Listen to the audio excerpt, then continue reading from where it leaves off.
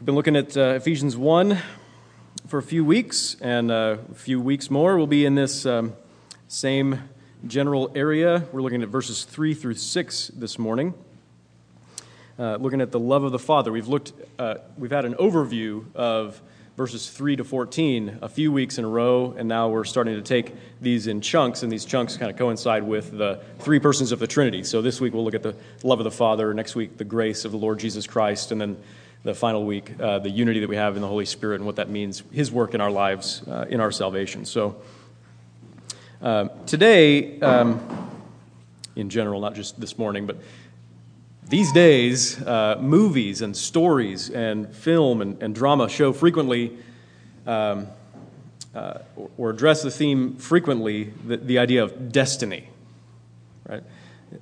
Shows, you turn on the television, you watching your favorite show or whatever, and there's if you're watching a series of movies or a series of television shows, you know, a lot of times there will be an episode where you really wrestle with the idea of destiny, or a movie that really brings out the theme of our destiny. And the questions asked is the script of our lives already written, or do our choices really matter? Do they truly matter?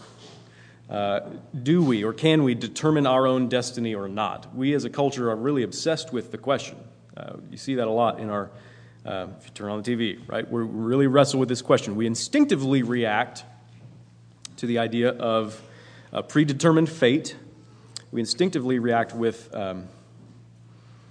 despair or revulsion at the idea of a predetermined fate. It seems unfair to us. It seems arbitrary. It seems like it violates our sense of personal freedom or our sense of autonomy. We suspect that if fate isn't some kind of mechanistic thing, if somebody's actually behind a predetermined fate, somebody's actually behind our destiny, then they're probably hostile to us. They're probably controlling, right? They're not respecting our personal choices, and we don't like that idea. We don't like that idea. We resonate with the idea that the poet expresses, who writes about the unconquerable soul. He says, I am the master of my own fate. I am the master of my fate. Right? We resonate with that idea. It's my life. I want the determining word on the outcome of my life. And it can seem quite foreign to us that someone would actually celebrate, not just tolerate, but celebrate the idea of predestination. Right?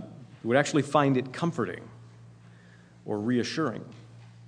That seems very foreign to us, but that's the perspective that Paul has here in our passage, and it's the perspective offered to us really everywhere in the Bible. And I'm keenly aware of the fact that this is a highly sensitive issue, a divisive issue for a lot of us, whether you're a Christian or not. This is the kind of thing that could make you not want to be part of what we're doing, right?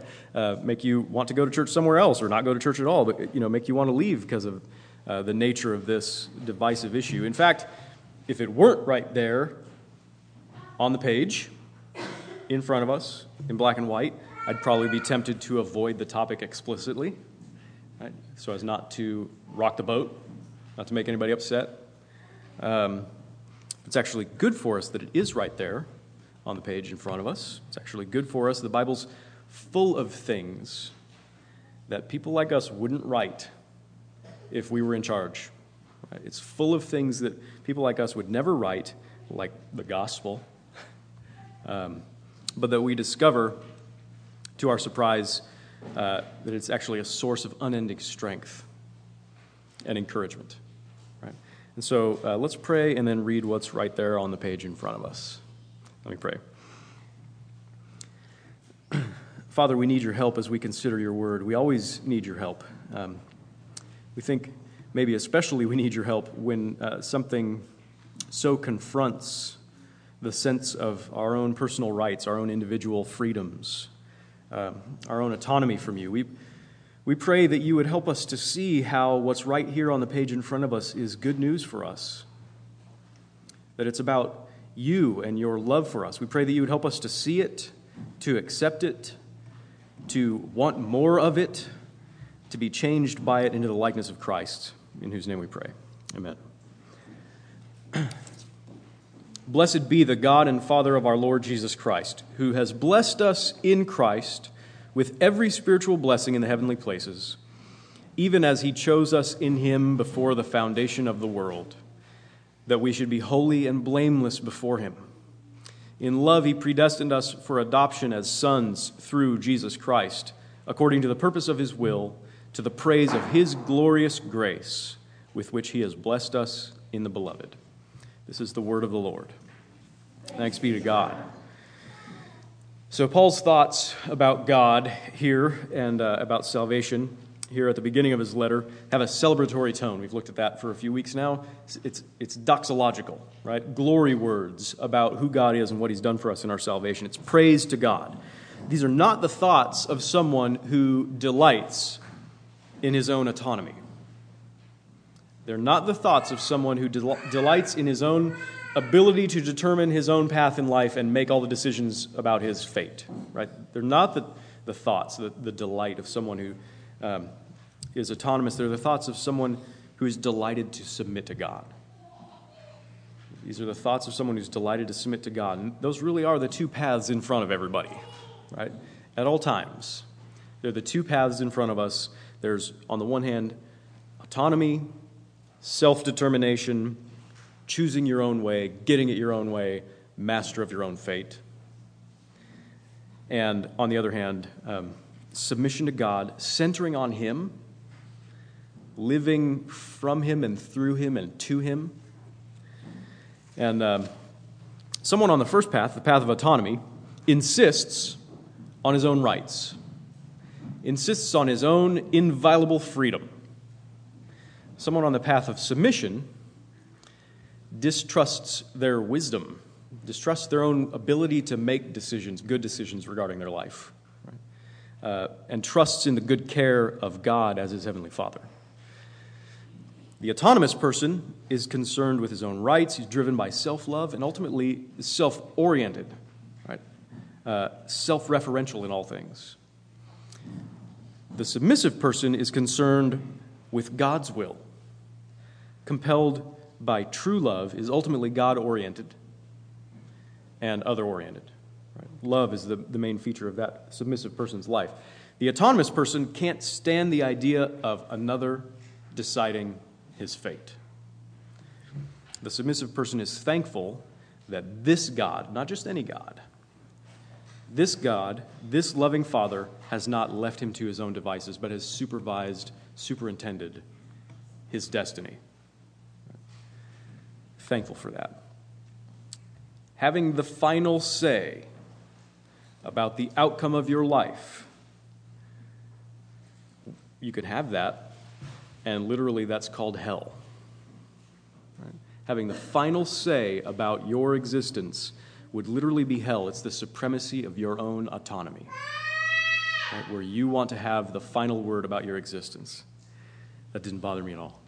That's Or, on the other hand, God can have the first and the last word, in which case you will be eternally surprised by the goodness of his love, right? The blessing of his love towards you. Several things about this passage can easily offend our sense of autonomy, but are meant to deeply encourage those who call God, God, and don't seek to be God for themselves. Right? If you call God, God, this is encouraging. If you want to be God for yourself, this can offend you, right? Several things in this passage. Actually, we'll talk about three things from this passage. First, election. It's right there. Second, predestination. And third, actually, implicit everywhere in the text, but not so explicit, is the corporate emphasis. The corporate emphasis on salvation. Right? Election, predestination, and the fact that it's just not me. It's not just me, it's us. Now, first is the idea of election, that God the Father says right in the text, he chose us from before the foundation of the world.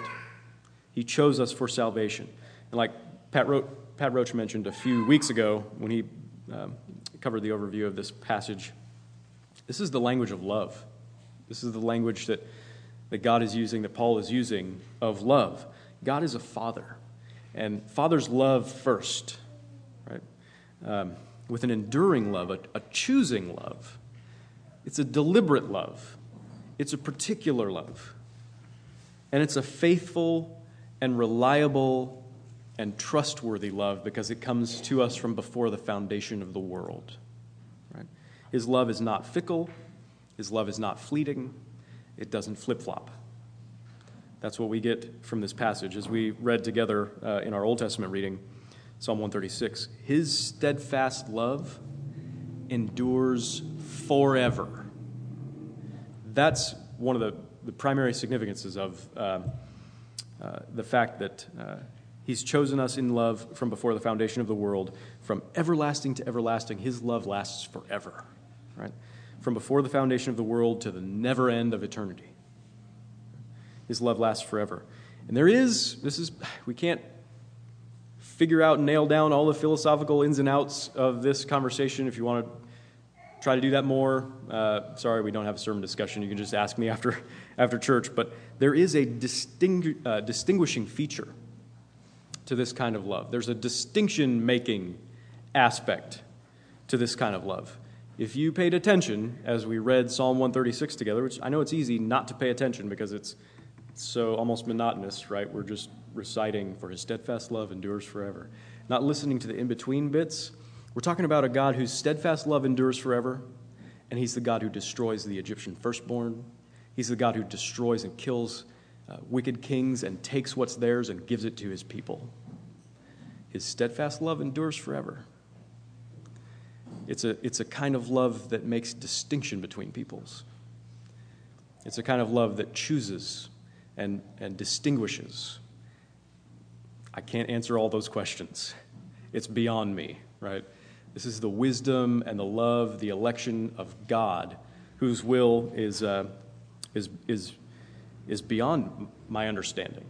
Right? It's beyond our understanding. But this is the good news for his people about the fact that it's a distinction-making kind of love. Listen to this from Deuteronomy 7. It's actually printed on the front page of the bulletin. You are a people holy to the Lord your God. Holy, again, very basically describing the fact that you're distinct. You're separate. You're brought out. You're not like the run-of-the-mill people. You're God's special people. You are a people holy to the Lord your God. The Lord your God has chosen you to be a people for his treasured possession. Out of all the peoples who are on the face of the earth, it was not because you were more in number than any other people that the Lord set his love on you and chose you, for you were the fewest of all peoples. But it is because the Lord loves you. Know, therefore, that the Lord your God is God, the faithful God who keeps covenant and steadfast love with those who love him and who keep his commandments to 1,000 generations.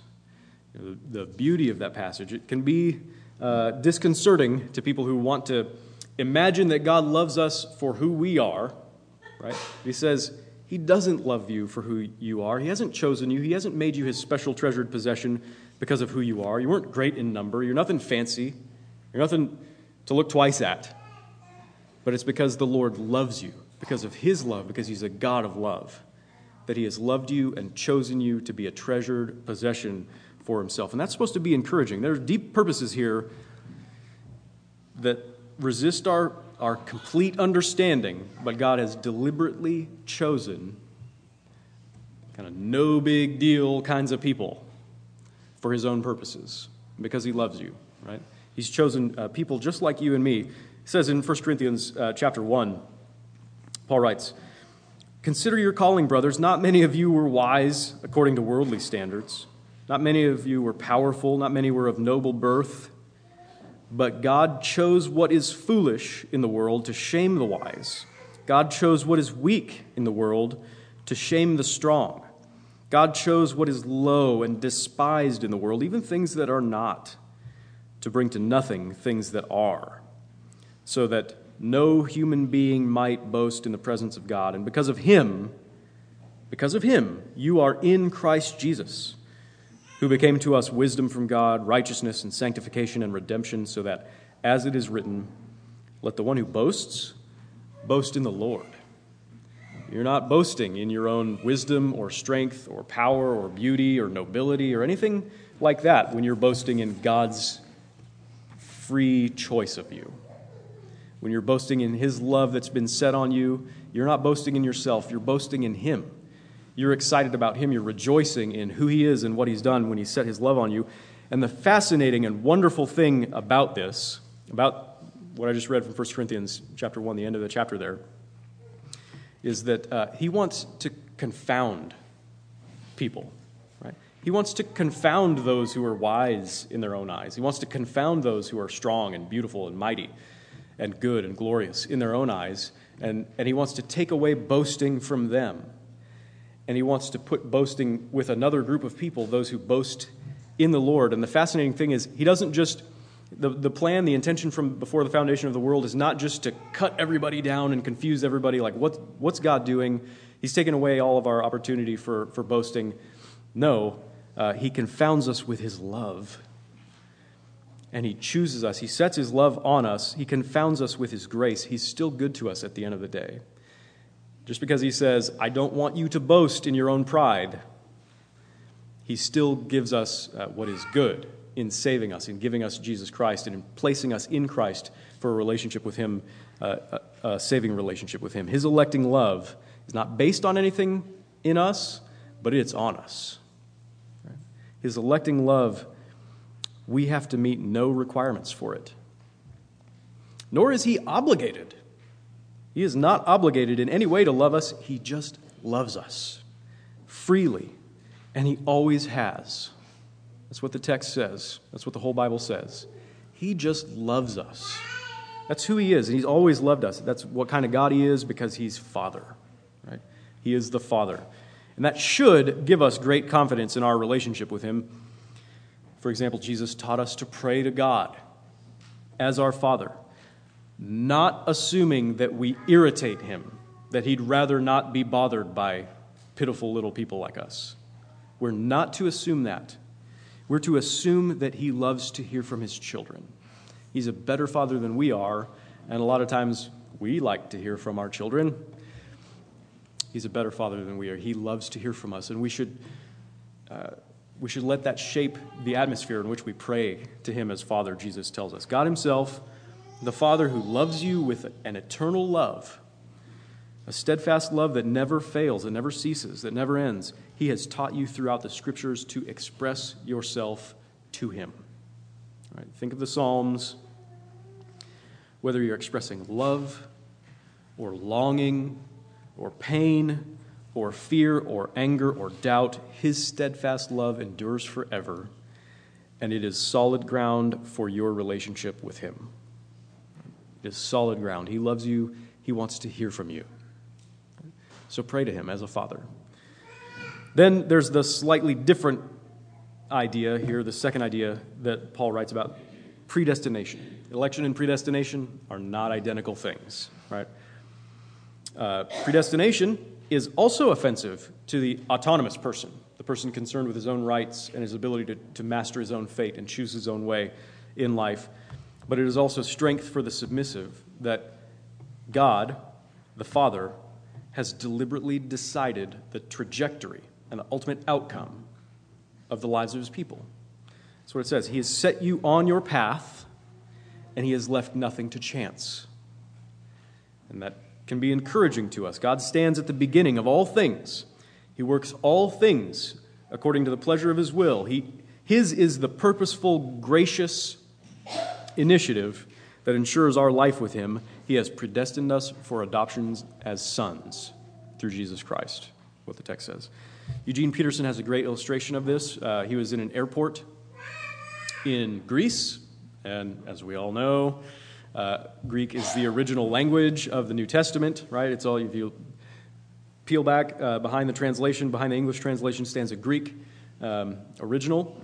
And so Eugene Peterson was in Greece, he was in the airport, and he's going to Rome, and he sees over the gate, he sees the Greek word for predestination, Rome, right? Destination Rome. It's the word from this passage. Destination Rome. It's like walking to the gate and seeing that above it. once you're on that airplane, you've got a course, you're going to end up in Rome, right? Generally speaking. Once you get on that plane, you are predestined. Your destination is set. You're going to end up in Rome. And the Father has set you on a course. He's chosen you, and He's set you on a course. And that course, that destination, is adoption as sons. Adoption as sons, right? The word there that comes from the passage, adoption as sons, it's one Greek word, adoption as sons. It doesn't just mean adoption. Some of the translations will just say adoption. It means adoption as sons. It's very specific. And at first it might seem like an example of kind of gender-biased language. Could say sons and daughters. Doesn't say that. The Bible's probably misogynistic because it doesn't say sons and daughters. It's actually quite the opposite. It's actually amazingly gender inclusive, that it's being applied to all Christians, both men and women, that we're predestined for adoption as sons. Because in the ancient world, only sons had a right to the inheritance, to the family inheritance. Only sons had the right. Sometimes a man would have no legal heir, no son. He could have daughters, but no legal heir because he didn't have a son. Right? And so he would adopt someone to be his son. A lot of times people would adopt a faithful slave to be their son, so that somebody would be an heir, so that that person would have rights to the inheritance. In Christianity, men and women both, men and women, are adopted equally into God's family as sons, as those who have the rights of inheritance. All the blessings of salvation. This language also reflects the incredibly unique privilege of a specific kind of relationship that is ours through Jesus Christ, that's available to us through our union with Him. Jesus Christ is Himself the one and only begotten Son, the unique Son of God, and we are not just granted to be sort of second-class children, second-class sons and daughters of God, but we're granted His very relationship. The relationship of the Son to the Father is granted to us. It's a relationship of pure, delightful, mutual love that's existed forever, and we're brought right into it. We're caught up into it. Whatever is true of Jesus Christ, because of our personal union with Him, because of our faith, because of His Spirit who lives in us, who's united us to Him, whatever is true of Jesus Christ as the beloved Son of God is true of us, because our salvation is our adoption into His place in the relationships of the triune God. This is all a free gift of His grace. The perfect Son went to great lengths to ensure this salvation, ensure this predestination, to ensure adoption as sons for you and for me. The Son of God Himself was disowned at the cross so that we, sinners who don't deserve it, might be adopted as sons and received into God's family. That's the destination for which the Father has predestined us. Right? Adoption as sons through Jesus Christ. And He's done it deliberately. That kind of deliberate language is everywhere, not just here in these few verses, but throughout this whole passage. Very deliberate language according to the purpose of His own will, according to the pleasure of His will. Right? So purpose or pleasure, that has a warm personal connotation to it, and will has this emphasis on His active resolve, His plan. Right? It's very deliberate, and the Father's excited about His plan to do good to His chosen people. He's excited about His plan. The one who insists on complaining about predestination, I think, doesn't quite apprehend the goodness of God's will. The pleasure of His will, the good purpose of His will. It should cause us no end in wondering and in gratitude. J.I. Packer has a book that probably a lot of you are familiar with called Knowing God. He says, if you want to judge how well a person understands Christianity, find out how much he makes of the thought of being God's child, of having God as his Father. If this is not the thought that prompts and controls his worship and prayers and his whole outlook on life, it means he doesn't understand Christianity very well at all. For everything that Christ taught, everything that makes the New Testament new and better than the Old, everything that is distinctively Christian as opposed to merely Jewish, is summed up in the knowledge of the fatherhood of God. Father is the Christian name for God. Our understanding of Christianity cannot be better than our grasp of adoption. That's the relationship that we're brought into. And so it should be good news to us that that relationship has been planned and laid out, and no deviation allowed for people who are deviants like us. Right? Finally, there's the corporate emphasis. The corporate emphasis of salvation here. The idea that in the Father's plan, the individual, you as an individual, you're just not supreme. Right? The individual is not supreme.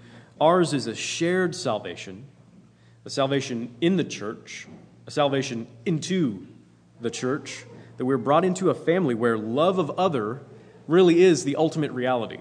Love of other is the ultimate reality, not the supremacy of self. Right?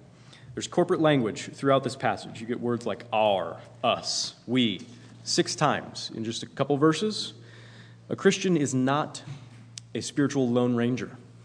Right? A Christian is not just an autonomous individual. Normally, you can't even become a Christian without other Christians. That is normal. Right? Let alone growing as a Christian in the likeness of Jesus Christ. It just doesn't happen unless you're part of this group called the church. So we're talking about in Todd Bolsinger's book in our home group. It takes a church to raise a Christian. It's not just Jesus and me. Right? Salvation is not just me and him. It's all of us in this thing together. Now you can look around right now. You can take a minute to look around and see all the other messed up people in here. And somewhere in the back of your mind or in your feelings, you probably think that they'll probably contaminate you. You could probably kind of work out for yourself. You could achieve some kind of a better, truer spirituality apart from them, maybe in your own private devotions. It leads people to think that, I just don't have to go to church to have a real relationship with God. Maybe instead you should be afraid of contaminating others in the church. Right? Maybe you feel like the corporate emphasis on salvation, it threatens to dissolve your identity as an individual. Being part of this corporate church threatens to dissolve your identity as an individual. Maybe you feel that way. Maybe it's like being assimilated into the Borg collective. You lose all distinctiveness, right? Maybe I think it's easy for us to feel afraid that we lose our individuality when we become part of the church. But God's reality, the reality of the triune God, again, not just any God, but this God, the one God who exists in 3 persons in perfect communion, the reality there is that relationship does not annihilate personal identity. It establishes it. Right? Relationship in God's life doesn't annihilate personal identity. It establishes it. Right? The Father wouldn't be a father without the Son. Who knows what he'd be? He wouldn't be a father if he didn't have a son. Right? In a sense, he needs the other to be who he is. That's what establishes his identity, establishes his personhood as Father, is the presence, the existence, and the love of his Son. Right? The Son, vice versa, wouldn't be the Son without the Father. The Father is in the Son is in the Father, and they are one. This is all biblical language. Right? They are one God. One God. And this closeness, this intimacy, doesn't annihilate their personal identity. It gives definition to each of the persons. It establishes their individual identities. Each finds his identity in the relationship to the other. That's what kind of God we have. And because this is the one God who has created us, who's made everything in this world, from whom all reality comes, and this is the God who saves us for a relationship with himself, this is how our world works. This is how our relationships work. This is how we're meant to work. Right? This is how it's meant to be. The self-absorbed, self-aggrandizing, self-exalting self is no self. If you're just by yourself, you're not a self. You find your true self not in autonomy, not in individualism. You find your true self not in self-centeredness, but in relationship to God and to others. That's what we were made for, in the image of the triune God. You are a distinct person, but you would not be the distinct person that you are unless you were in relationships with the people who are in your life. And your distinctiveness as a person affects them as you're in their lives. We need each other. We need to be in each other's lives to become the people that we were meant to be, to become the distinct persons and have the identities that we were meant to have. Peter Leithart has a great book that just came out a little while ago called Traces of the Trinity. One of the things that he talks about in this book is this. The things that make me didn't come from me. The things that make me didn't come from me. I am what I am because others have poured themselves into me. You know that's true. You can see it with small children, with babies, right? They're formed by being in the community of their families and in community with other people, right? And spiritual formation is a collective pursuit. Life with God, life as an adopted son of God among the sons of God, means that we open our lives up to God and to each other, and we allow ourselves to be shaped by each other and by God, and we allow ourselves to be established in personal identity. We become who we were meant to be in this community with God and with the church. We give ourselves to others in love, and thereby we all become true persons. Okay? True persons, the corporate emphasis of our salvation. What kind of God can do this with self-centered people like us? Because we are fundamentally, by nature now, as sinners, self-centered. He deliberately plunks us down in the middle of his chosen people. Emphasis on deliberately, and plunks, and chosen, and people. Right? Emphasis on ultimately love. That's the whole point of all of this, right? The emphasis is ultimately on love. It says in verse 4, he does this so that we should be holy and blameless before him in love. The translation here is not perfect because of the placing of this period. Right here at the end of verse 4, says that we should be holy and blameless before him, period. In love he predestined us, and so on. It's all one sentence in the Greek, and that period should be a comma. That period should be a comma. It should be that we should be holy and blameless before him in love.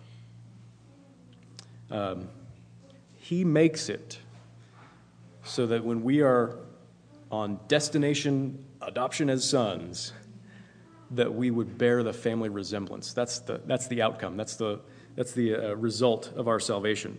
Like Father, like Son. You shall be holy, for I am holy, he says. And what holiness looks like, according to his law, everywhere in the Scriptures, what real holiness looks like in our lives is love. Love God with all your heart, soul, mind, and strength. Love your neighbor as yourself. That we should be holy and blameless in love means that we would be like Father, like Son. We become more Christ-like. We become more like the perfect Son when we grow in that ultimate goal for our lives, the result of our salvation. You're not in this for yourself. That's what that means. That you would be holy and blameless in love, that you would be Father, like Son, that would characterize your life with God and with his people, means that you're not in this for yourself. You are in this to give yourself to others. That's what love is. That's what God is like, the one who is love, and he is holy and blameless in love, and we're being made more like him. Some say that that's a terrifying prospect, that kind of love. I'm not in this for myself. I'm in this to give myself to others, even as Jesus Christ gave himself.